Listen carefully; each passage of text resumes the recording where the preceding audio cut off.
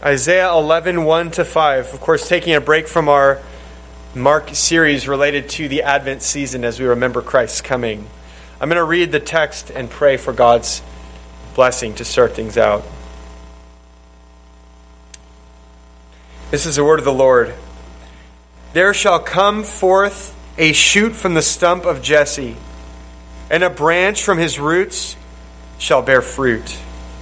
And the Spirit of the Lord shall rest upon him, the Spirit of wisdom and understanding, the Spirit of counsel and might, the Spirit of knowledge and the fear of the Lord. And his delight shall be in the fear of the Lord. He shall not judge by what his eyes see, or decide disputes by what his ears hear, but with righteousness he shall judge the poor, and decide with equity for the meek of the earth. He shall strike the earth with the rod of his mouth, and with the breath of his lips he shall kill the wicked. Righteousness shall be the belt of his waist, and faithfulness the belt of his loins. Let's pray.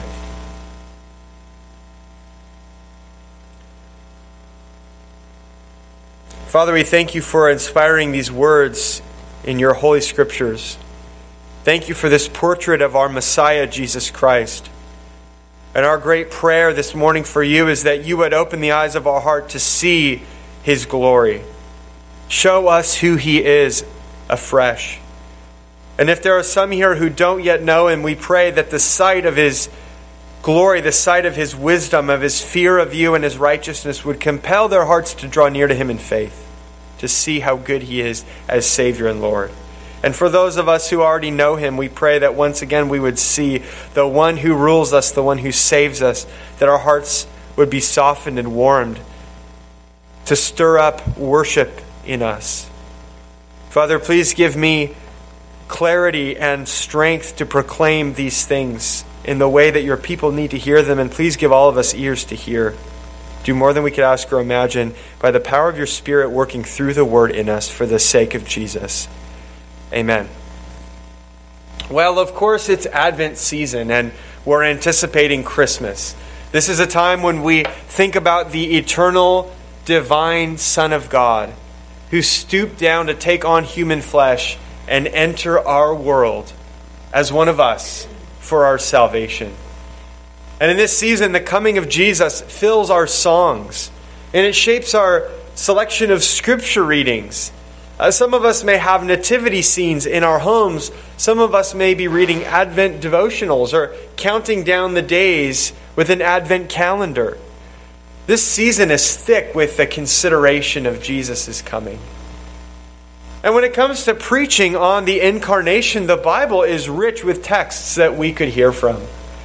We might turn to Matthew's genealogy and birth account to find out how thoroughly Jesus' birth fulfilled Old Testament anticipation.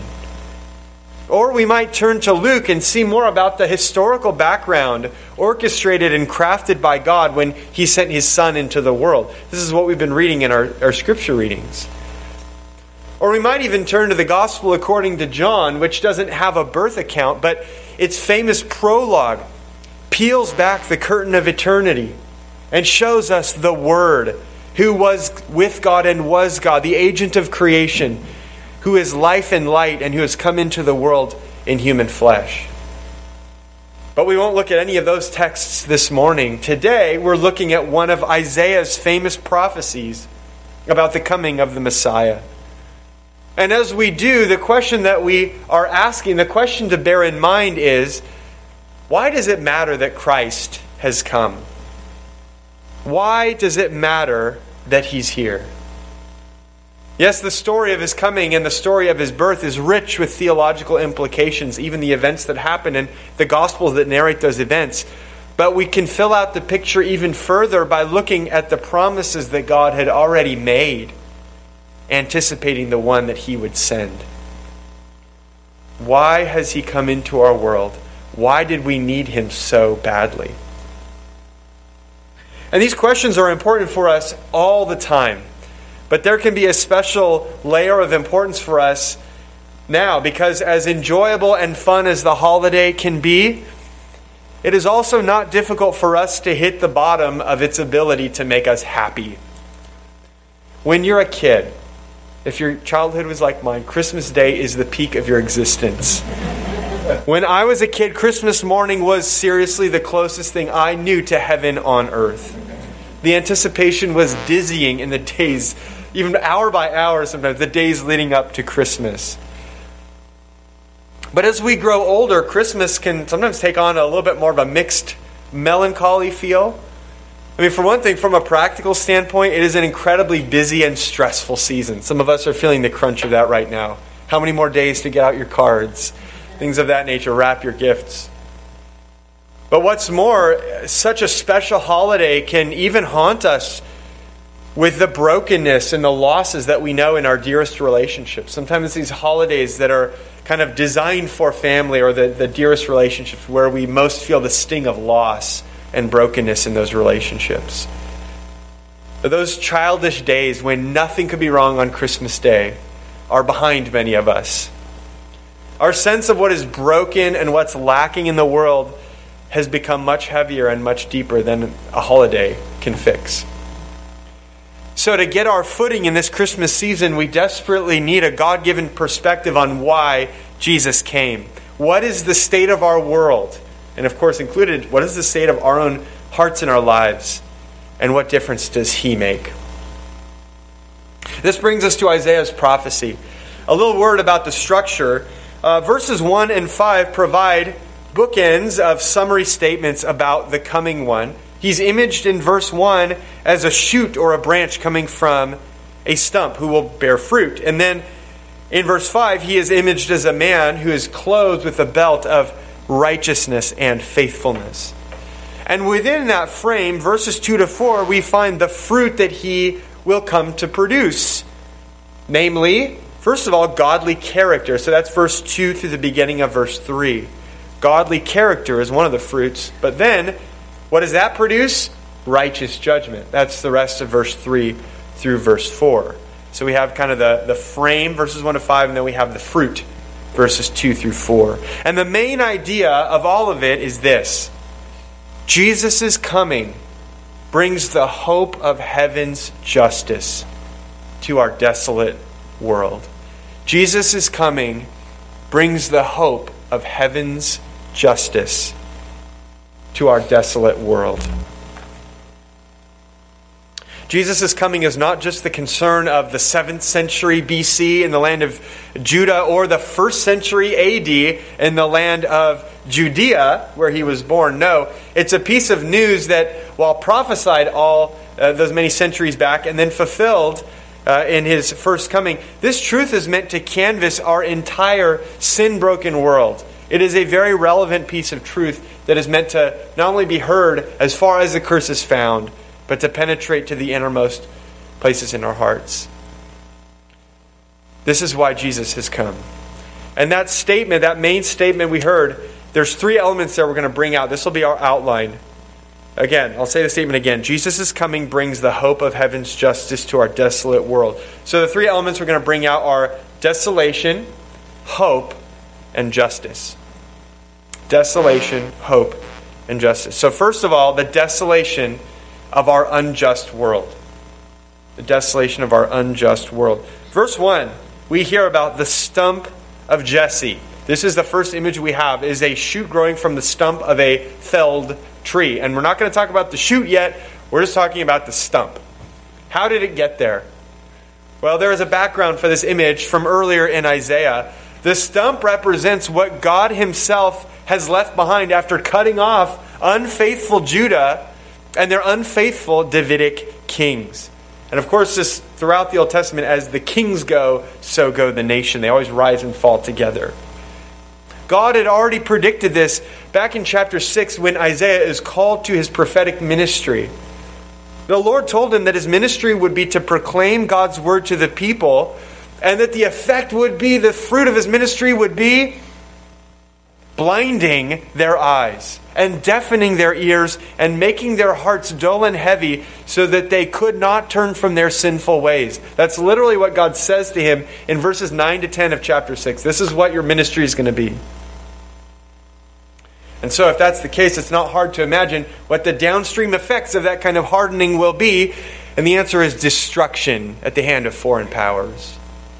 So just a couple verses later, actually right after that in chapter 6, Isaiah responds to the Lord. Then I said, how long, O Lord? That is, how long will they remain hardened? And he said, this is the outset of his ministry. He said this to Isaiah, until cities lie waste without inhabitant, and houses without people, and the land is a desolate waste.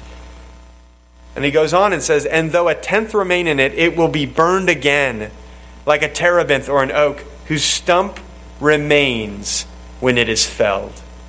The holy seed is its stump. End quote. So in Isaiah's day, in his generation, the destruction would appear, surveying world events, it would appear to be coming at the hand of Assyria, the big imperial bully in the neighborhood. And indeed, they're the ones that took down the northern kingdom. But God would miraculously deliver Judah, the southern kingdom, where Isaiah is prophesying, from Assyria. Miraculously, you may know the story. He kills 185,000 of them overnight, chops that tree down. Nevertheless, this only delayed the judgment which would come through Babylon only a few generations later. The holy seed is its stump. You can see how verse 1 of our passage picks right up on this imagery. Israel has been cut off due to unrepentant sin, but the holy seed promised all the way back in Genesis 3, near the very beginning of our Bibles, right after the first sin, the holy seed remains. There will be growth again. But like I said, it's not just the people, it's also the kings. And chapter 7 tells us the story of Ahaz, who is the king. He's the descendant of David. And remember God's promises to David to give him an eternal reign to his offspring. Well, Ahaz has a chance to demonstrate faith, and he utterly fails, showing himself to be hardened against the Lord, no better than the people. So the place is a spiritual wasteland, and we have descriptions of this, what it's actually like on the ground in the early chapters of Isaiah. Bleak portraits of rampant sin. Chapter 1, verse 4, he says, ah, sinful nation, a people laden with iniquity, offspring of evildoers, children who deal corruptly. Kind of a general statement about sin, but we might ask, what kinds of sin? Well, over and over again, the charge against them is social injustice. Rulers pervert righteousness.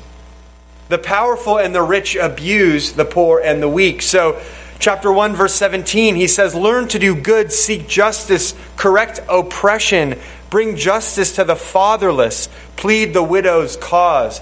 Then a few verses later, verse 23, your princes are rebels and companions of thieves. Everyone loves a bribe and runs after gifts.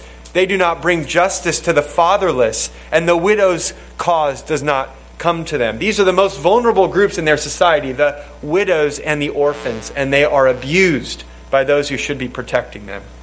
And then all the way up to the beginning of chapter 10, he says this, woe to those who decree iniquitous decrees, and the writers who keep writing oppression, to turn aside the needy from justice, and to rob the poor of my people of their right, that widows may be their spoil, and that they may make the fatherless their prey. It is a land groaning under the weight of perverted justice. And ours is hardly better. You take a close look at society, you take a close look at our world, and you'll see sin infecting everything. You'll see injustice everywhere. You'll see elected leaders that so often turn aside from justice just to protect their own political interest and scratch each other's backs or please their donors.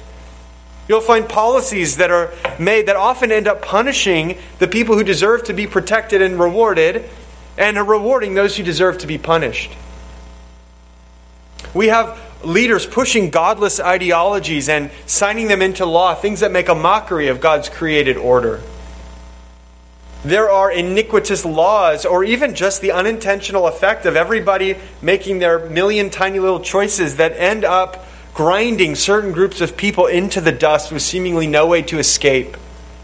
This world is full of injustice out there at the societal level, just like Judah, but even looking at our own lives, aren't our own lives full of injustice? You and I commit sin against each other. You and I are victims of one another's sin, and sometimes deep injustices that make our souls grieve and feel the groan of the weight. We feel this devastation and ruin. We feel the desolation of sin and injustice. One of the reasons that the joy and cheer of the Christmas season happening around us outside may seem to taunt us and even torture us is because we are living in the effects of sin, either our own or sin from others against us. The world is broken. The world is sagging under the weight of injustice, and we all feel it in various ways.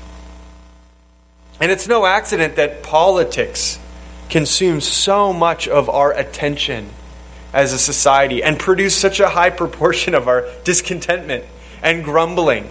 There's so much of an ecosystem of news surrounding politics. It can be a hobby that you never get to the end of, knowing what's going on. And knowing more and more just seems to stir up more and more grumbling. We all sense deep and abiding problems with how the world is being run. And we instinctively know that we need a leader who can work justice, who can administer a real, true, courageous, wise, righteous rule over us.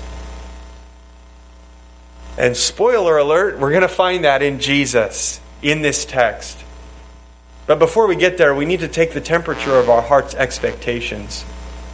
Do we expect true justice to gain a foothold in this world outside of Christ? Do we look to politics? Do we look to man's solutions for the relief of these problems?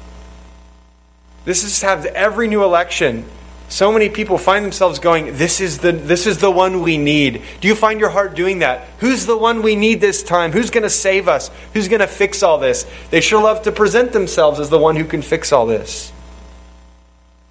Now, we should be involved in the political process. We should care as those who love our neighbors as ourselves. That's our call in Christ. We should care about taking legitimate measures to enact righteous policies. But God's Word is testing us this morning and correcting us.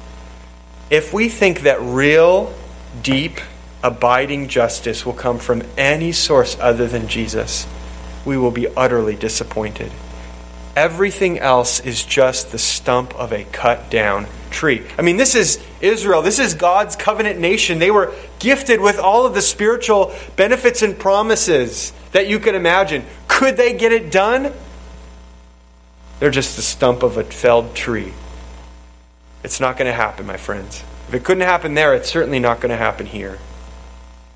So as you think about what's wrong with the world and about all that this world needs, how prominently does Jesus play into that equation for you? There's no lack of people who claim to have the wisdom to rule. And there's no lack of proposals out there for how to run things that claim to be righteous. But the arm of flesh cannot get it done. It will take none less than Jesus Christ to set things right in our broken and unrighteous world. It's only this branch ultimately who will bear fruit. To think about a cut down tree or even a whole forest of cut down trees. You know, what is a depressing sight whenever you're driving by where there's been a forest fire. If you've driven up to Tahoe and Highway 50 recently, you've seen it's depressing. And there's some places where it's not only hillsides covered in just thousands of trees that have been burned over, charred black, but then in some places they're chopping them down, I guess, for lumber. And so it's like burned and then also clear cut. And so you have this burned over field of stumps. It looks so bleak. It looks like the end of the world. And this is God's depiction of the world that Jesus comes into. This is the work of our sin. This is what our world fallen into the curse looks like. So there's our desolation. Now let's talk about the shoot. Let's talk about, secondly, the hope of Jesus' coming. The hope of Jesus' coming. And this we'll look at verses 1 through the beginning of verse 3 regarding the hope of his coming. This is the shoot that God promises that will grow from that cut off stump. It says, "There shall come forth a shoot from the stump of Jesse, and a branch from his roots shall bear fruit. And the Spirit of the Lord shall rest upon him, the Spirit of wisdom and understanding, the Spirit of counsel and might, the Spirit of knowledge and the fear of the Lord, and his delight shall be in the fear of the Lord. It's kind of interesting that the stump is attributed to Jesse, isn't it? That's kind of an obscure reference, a way of talking about David's line, since Jesse, you may know, was David's father. But it harkens back to a time when David sprang unexpected from Jesse's lineage. It recalls the humble beginnings of the shepherd king. He came from this family line from which you would not expect a king to come. And so it is with Christ. The royal line will be cut off in exile. And after exile, no son of David will again sit on the throne all through the 6 centuries before Christ's coming. So there's both continuity with the past and discontinuity. God will do something new, but he'll do something new in fulfillment of ancient promises. And verse 1 is it not a beautiful note of hope that life will spring from this scene of death, this scene of desolation? It's just a spark. You've seen maybe stumps that get cut down and this little sprig comes up, this new growth. And whenever you see that, God is reminding you of this prophecy about Jesus. It's just the inkling of a new beginning. It's not much in itself, but it's enough. And eventually it's enough of a foothold to grow into an entire forest. Now, if you've ever cared for plants, and if you've ever nearly killed one off, I've done that I've actually fully killed off many plants, but if you've ever nearly killed off a plant, isn't it thrilling to see some new little bit of growth somewhere? And you're like, I thought all hope was lost, and this little thing put out a new sprig, and you're like, oh, it might make it. It just changes the situation. There's hope again. And as the rest of the text explains, this little branch springs up as just the beginning of much more growth. To even speak of him bearing fruit, I mean, it implies, well, there's a lot of growth in between one little shoot to the point of being able to become a mature tree that can then bear fruit and multiply. That's what fruit does. It makes multiplication. And verse 2 explains the basis of this surprising growth. It is the reason for the stunning intrusion of hope, and it is the Spirit of the Lord resting on this coming branch. That's why he'll produce fruit. Now, if you hear about the Holy Spirit and you hear about fruit, there might be neurons going off in your head about what the passage in Galatians 5 about the fruit of the Spirit. This is a famous text, the virtues that issue from Christ's people as they walk by his Holy Spirit. But Paul was not the first to link the Spirit to this image of plant growth. It comes up even in Isaiah, this picture, the Spirit of the Lord appearing as an agent of new creation, restoration. And it often takes the poetic image of flourishing vegetation. So back in the summer we heard from Isaiah 44, verses 3 to 4. The Lord says, "For I will pour water on the thirsty land and streams on the dry ground. I will pour my Spirit upon your offspring and my blessings on your descendants. They shall spring up among the grass like willows by flowing streams." The Spirit is often linked to growth and restoration, even in a condition of arid desert wasteland. The Holy Spirit is a divine person, and the Old Testament tells us that he shared in the divine work of creation. He was the one, of course, hovering over the face of the deep in Genesis 1, verse 2. And as Psalm 33:6 tells us, it was by the breath of his mouth that the Lord created all things. Now, of course, breath and spirit are the same word. There's this allusion to the Lord creating by means of his Spirit. Often in Isaiah, when you hear about God rebuilding the ruins in his coming new creation, the Spirit is not far off. Listen to chapter 32, verses 14 and 15. "For the palace is forsaken, the populous city deserted. The hill and the watchtower will become dens forever, a joy of wild donkeys, a pasture of flocks, until..." You hear that stump? It's all desolation. Until the Spirit is poured upon us from on high, and the wilderness becomes a fruitful field, and the fruitful field is deemed a forest. And he goes on to describe that will mean justice, that will mean righteousness, that will mean peace. And in addition to these texts that talk about the Spirit in connection with growth and new creation, we also have texts that talk about the Spirit as the one empowering the coming servant of the Lord, the Messiah. This is one of these texts, that the Spirit will be upon him. The Spirit will give life specifically by empowering the life-giving mission of the servant, the Messiah. And lest we miss, we've got the Son, we've got the Spirit. What about God the Father? Do we have the whole Trinity here? Who is He in verse 2? The Spirit of the Lord. The Spirit from the Lord. The whole Trinity is here, right here in the first line of verse 2. The shoot, who is Christ the Son, is endowed by the Spirit who comes from the Lord. That is here referring to the Father. The reclamation project of the shoot is not a human affair. It is not a worldly affair. It is a heavenly takeover of earth, orchestrated and carried out by the undivided work of the triune God. So when we see in the Gospels Jesus in his baptism in the waters, and what does the Father say from heaven as he sends down the Spirit? This is my beloved Son with whom I'm well pleased. This is the kind of thing that's being anticipated.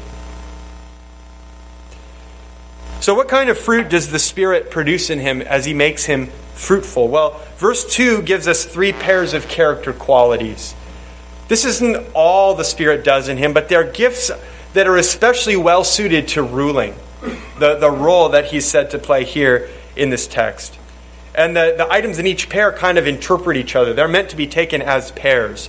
So first, we hear that he's the Spirit of, that's the Spirit who gives, wisdom and understanding.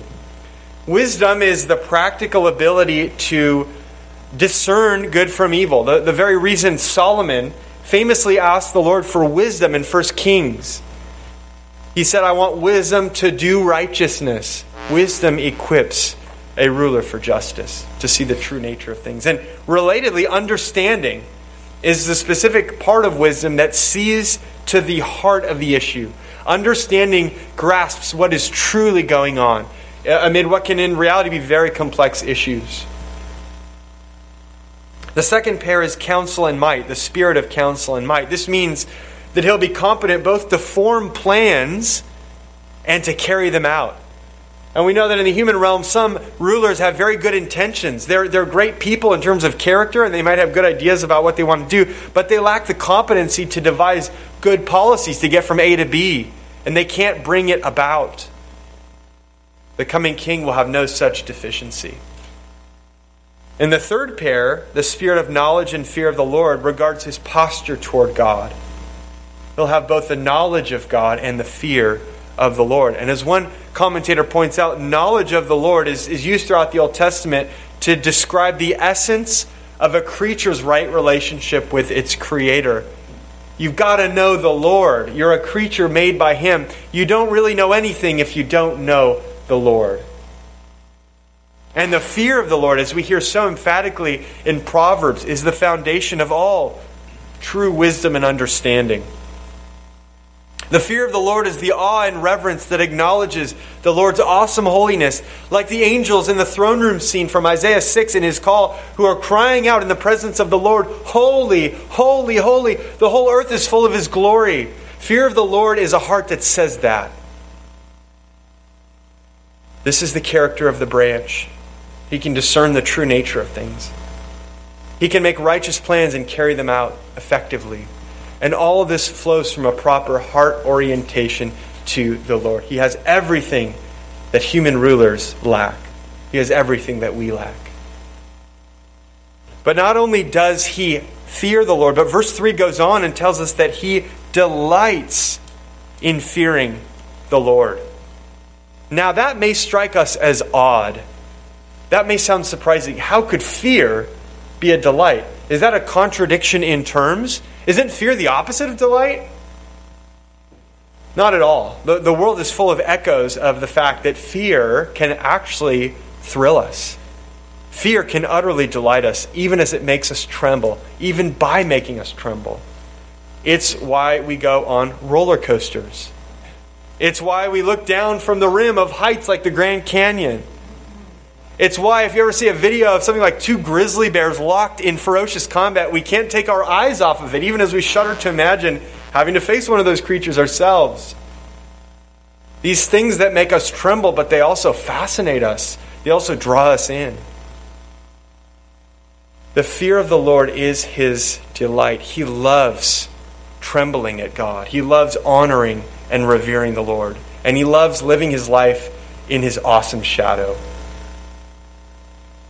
And when we consider a ruler like this, doesn't it stir up hope in our hearts? That with all the brokenness of this world and in our own lives, all the groaning and sighing that we experience, both as perpetrators and victims of sin and observers of grievous sin, just imagine being ruled by such a man. Well, thankfully, we don't have to wait. Jesus has come once, and he's coming again. His rule over the world is not yet complete, as it will be. But as his church, we are the beachhead of his new creation. We are the beginning of his kingdom. And so we've already begun tasting these gifts of the Spirit as Christ rules us, even as we await the coming fullness. And so there's two very good pieces of news for us today regarding this picture of Jesus. The first is that Jesus is this man for us now. He is the head of the church, and this is our ruler. This is our king. He rules and saves and leads us as the righteous, wise, God-fearing man that we meet in this passage. And I would even invite you to read the Gospels looking for these things. Read the Gospels with this interpretive key supplied to us right here by God's Word. Where do we see Jesus fearing the Lord? Where do we see Jesus walking in wisdom and understanding? But the second good piece of news for us is that all who are in Christ, all who believe in him, he has given us even now to share in the very same Spirit. The Spirit who worked these qualities in him is working new life in us. So, Christian, to walk by faith in Jesus and to walk in the power of the Spirit is to see these fruits increasing in our lives. And don't you want to be like this? Because of Jesus, we too can delight in the fear of the Lord. And because we fear the Lord, we can grow in true wisdom and understanding. And because in Jesus and through the work of the Spirit, we can start learning to discern good and evil. We can start learning how to make righteous plans and carry them out. Navigating all the complexities and challenges of the world with increasing competence in the fear of God.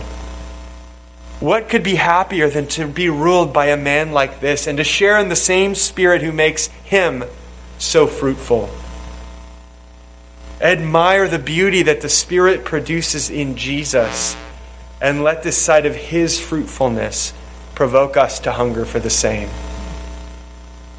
God has opened the doors, the storehouses of heaven for us. He's not only in Christ forgiven us of our sins through his blood, but he has begun a work of new creation, and so that we can even enjoy the very beginnings of heaven on earth by means of the Holy Spirit. But then if God-fearing wisdom is the branch's character, that's the qualities of his life, what then will he actually do? That's what brings us to the third point, his work. And this is, thirdly, the justice of Jesus' work. The justice of Jesus' work. This is the rest of verse 3 through verse 5. He shall not judge by what his eyes see, or decide disputes by what his ears hear, but with righteousness he shall judge the poor, and decide with equity for the meek of the earth. He shall strike the earth with the rod of his mouth, and with the breath of his lips he shall kill the wicked. Righteousness shall be the belt of his waist, and faithfulness the belt of his loins. Because he fears the Lord, and because he sees how things truly are, he is able to carry out perfect justice. Now, verse 3, when it says he won't judge by what his eyes see or by what his ears hear, it doesn't mean he'll shut his eyes and close his ears when he judges. He won't be insensible. Rather, what it means is he won't go by mere outward appearances. Now, when I mentioned, again, chapter 6, Isaiah's call, back then the Lord told him the effect of his ministry. We heard this. He is to say to the people, in verse 9, keep on hearing, but do not understand. Keep on seeing, but do not perceive. And so even there, and this really is kind of a paradigm for it, you see it all throughout Isaiah, there's a kind of outer seeing, of superficial seeing, that does not penetrate to true perception of reality. And Isaiah's audience will be like that. There is a sense in which they will see. There is a sense in which they will hear, but they will not grasp reality. But not the Messiah. Our text says no. He will not just see the externals. He won't just hear hearsay and rumors. But in perfect righteousness, he will penetrate to the heart of the matter. He will perfectly understand. Just as Jesus himself said in his first advent in John 7:24, do not judge by appearances, but judge with right judgment. And judging by outward appearances can drive justice off the rails. We can see this when voters are compelled by cheap slogans and careless thinking rather than a sober consideration of the ethical implications of an issue. Some of us can find this so frustrating. People are being captivated by very careless thinking. And all of this superficial and wrongful judgment can be carried along so easily by the fear of man. One example of this is when parents correct their children for embarrassing public behavior rather than for disobedience. The parent's image is far more important than the true substance of the matter, which is the child's heart disposition. The fear of man can drive justice is based on external appearances, which is not justice at all. When verse 4 describes his true judgment, the objects of his judgment are the poor and the meek of the earth. And it should be clear, this doesn't mean he's judging against them, but he's judging for them. He's judging in their favor. And this is what happens when he judges things by their true substance, not just the outward appearance. The marginalized and the weak who are so easily denied justice finally get their due. Those who don't have a voice, those who are overlooked and easily trodden upon, they'll finally get their justice. Remember all those texts we heard from Isaiah talking about the social injustice in the land?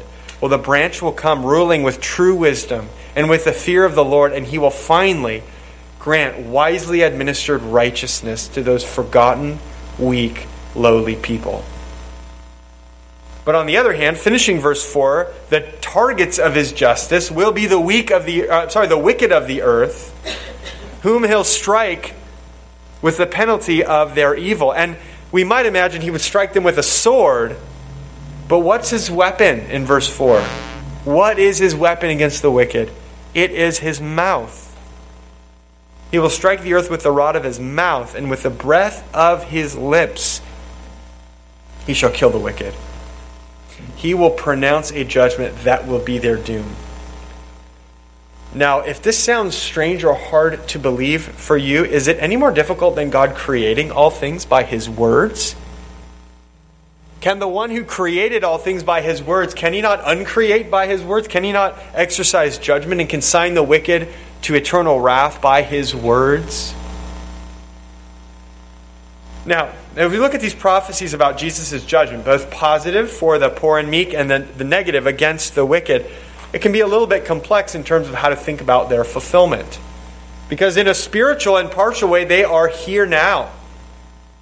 But in a full and final way, they await his second coming. For instance, Jesus' words, even today, are already judging the wicked. Consider a text like Hebrews 4:12. Listen to this imagery. The word of God is living and active, sharper than any two-edged sword, piercing to the division of soul and of spirit, of joints and of marrow, and discerning the thoughts and intentions of the heart. God's word cuts through the heart. And just like the parables in the Gospels, Jesus' words cut and they separate and they judge. They penetrate into our hearts and divide us into the wheat and the chaff. Those who are the objects of his salvation and his beloved people, those who respond with faith, versus his enemies who are just further hardened in unbelief. That's the spiritual situation now. Jesus' words judge now. But in the last day when he returns, he will destroy the evil in a more comprehensive way using what? His words. Listen to the picture of his return in Revelation 19, the scene where he comes galloping out of heaven to conquer his enemies. And guess what his weapon is? Revelation 19:15, from his mouth comes a sharp sword with which to strike down the nations, and he will rule them with a rod of iron.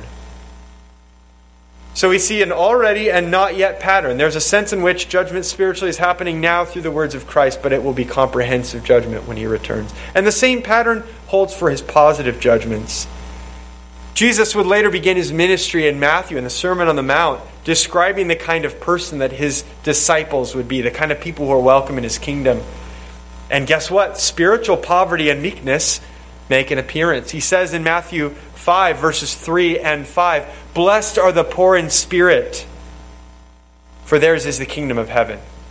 Blessed are the meek, for they shall inherit the earth." And this is the situation today. Those who are humble over their sin, those who are able to see themselves as spiritually bankrupt and in need of saving grace, these are the sinners who receive the benefits of Christ's salvation and enter the glorious kingdom that he rules. These are the ones who receive his righteousness as a gift of grace. These are the ones he defends. These are the ones he goes to bat for. Now it's tricky because the spiritually poor are not the same as the materially poor, but there is some overlap. It is interesting how in Luke's version of this beatitude, blessed are the poor in spirit, we hear in Matthew, in Luke's version it says, blessed are the poor. It's not as though being poor and powerless is a virtue in itself, and it's certainly not as though being poor and powerless in this world qualifies someone for the kingdom of God. But as we've been seeing lately in Mark 10, the text we've been looking at, material wealth and earthly power tend to put people's heart out of reach of the childlike receiving of the kingdom of Christ by faith alone. So it's not as though the material poverty equals spiritual poverty, but there is a relationship. Those who are not materially poor have maybe a special spiritual danger. But one day when his kingdom comes in full, one way or another, those who were his people will have faced suffering in this world, will have been trampled in one way or another. That's what it's going to be to follow Jesus. And everything that they were deprived of in this life will see a full reversal, a full recompense, just as we heard from Mark 10, 28 to 31. So come to him, poor and lowly ones, those who are bowed down by the weight of the world's sin, and those who are bowed down under the weight of your own sin. Find in him all your righteousness and all your defense. He is the righteous ruler that you long for. He is the righteous ruler you need. And if you've never trusted Jesus to save you from sin and to bring you into his kingdom, believe in him today. Put your trust in him. He says, whoever believes in me has eternal life. And so there is hope in this low place. Because of the coming shoot, the coming branch, the mighty ones of the earth will be lopped down, while the small and lowly ones will be lifted up. The day is coming. Our final picture is in verse 5, where he's clothed with a belt of righteousness and faithfulness. And I believe these two attributes are meant to explain each other. They go together. It's reliable and trustworthy justice that he exudes. And clothing characterizes someone. It's kind of their brand, their outward presentation to the world. And just as I said earlier while discussing hope, these fruits of the Spirit, they are first belong to Christ.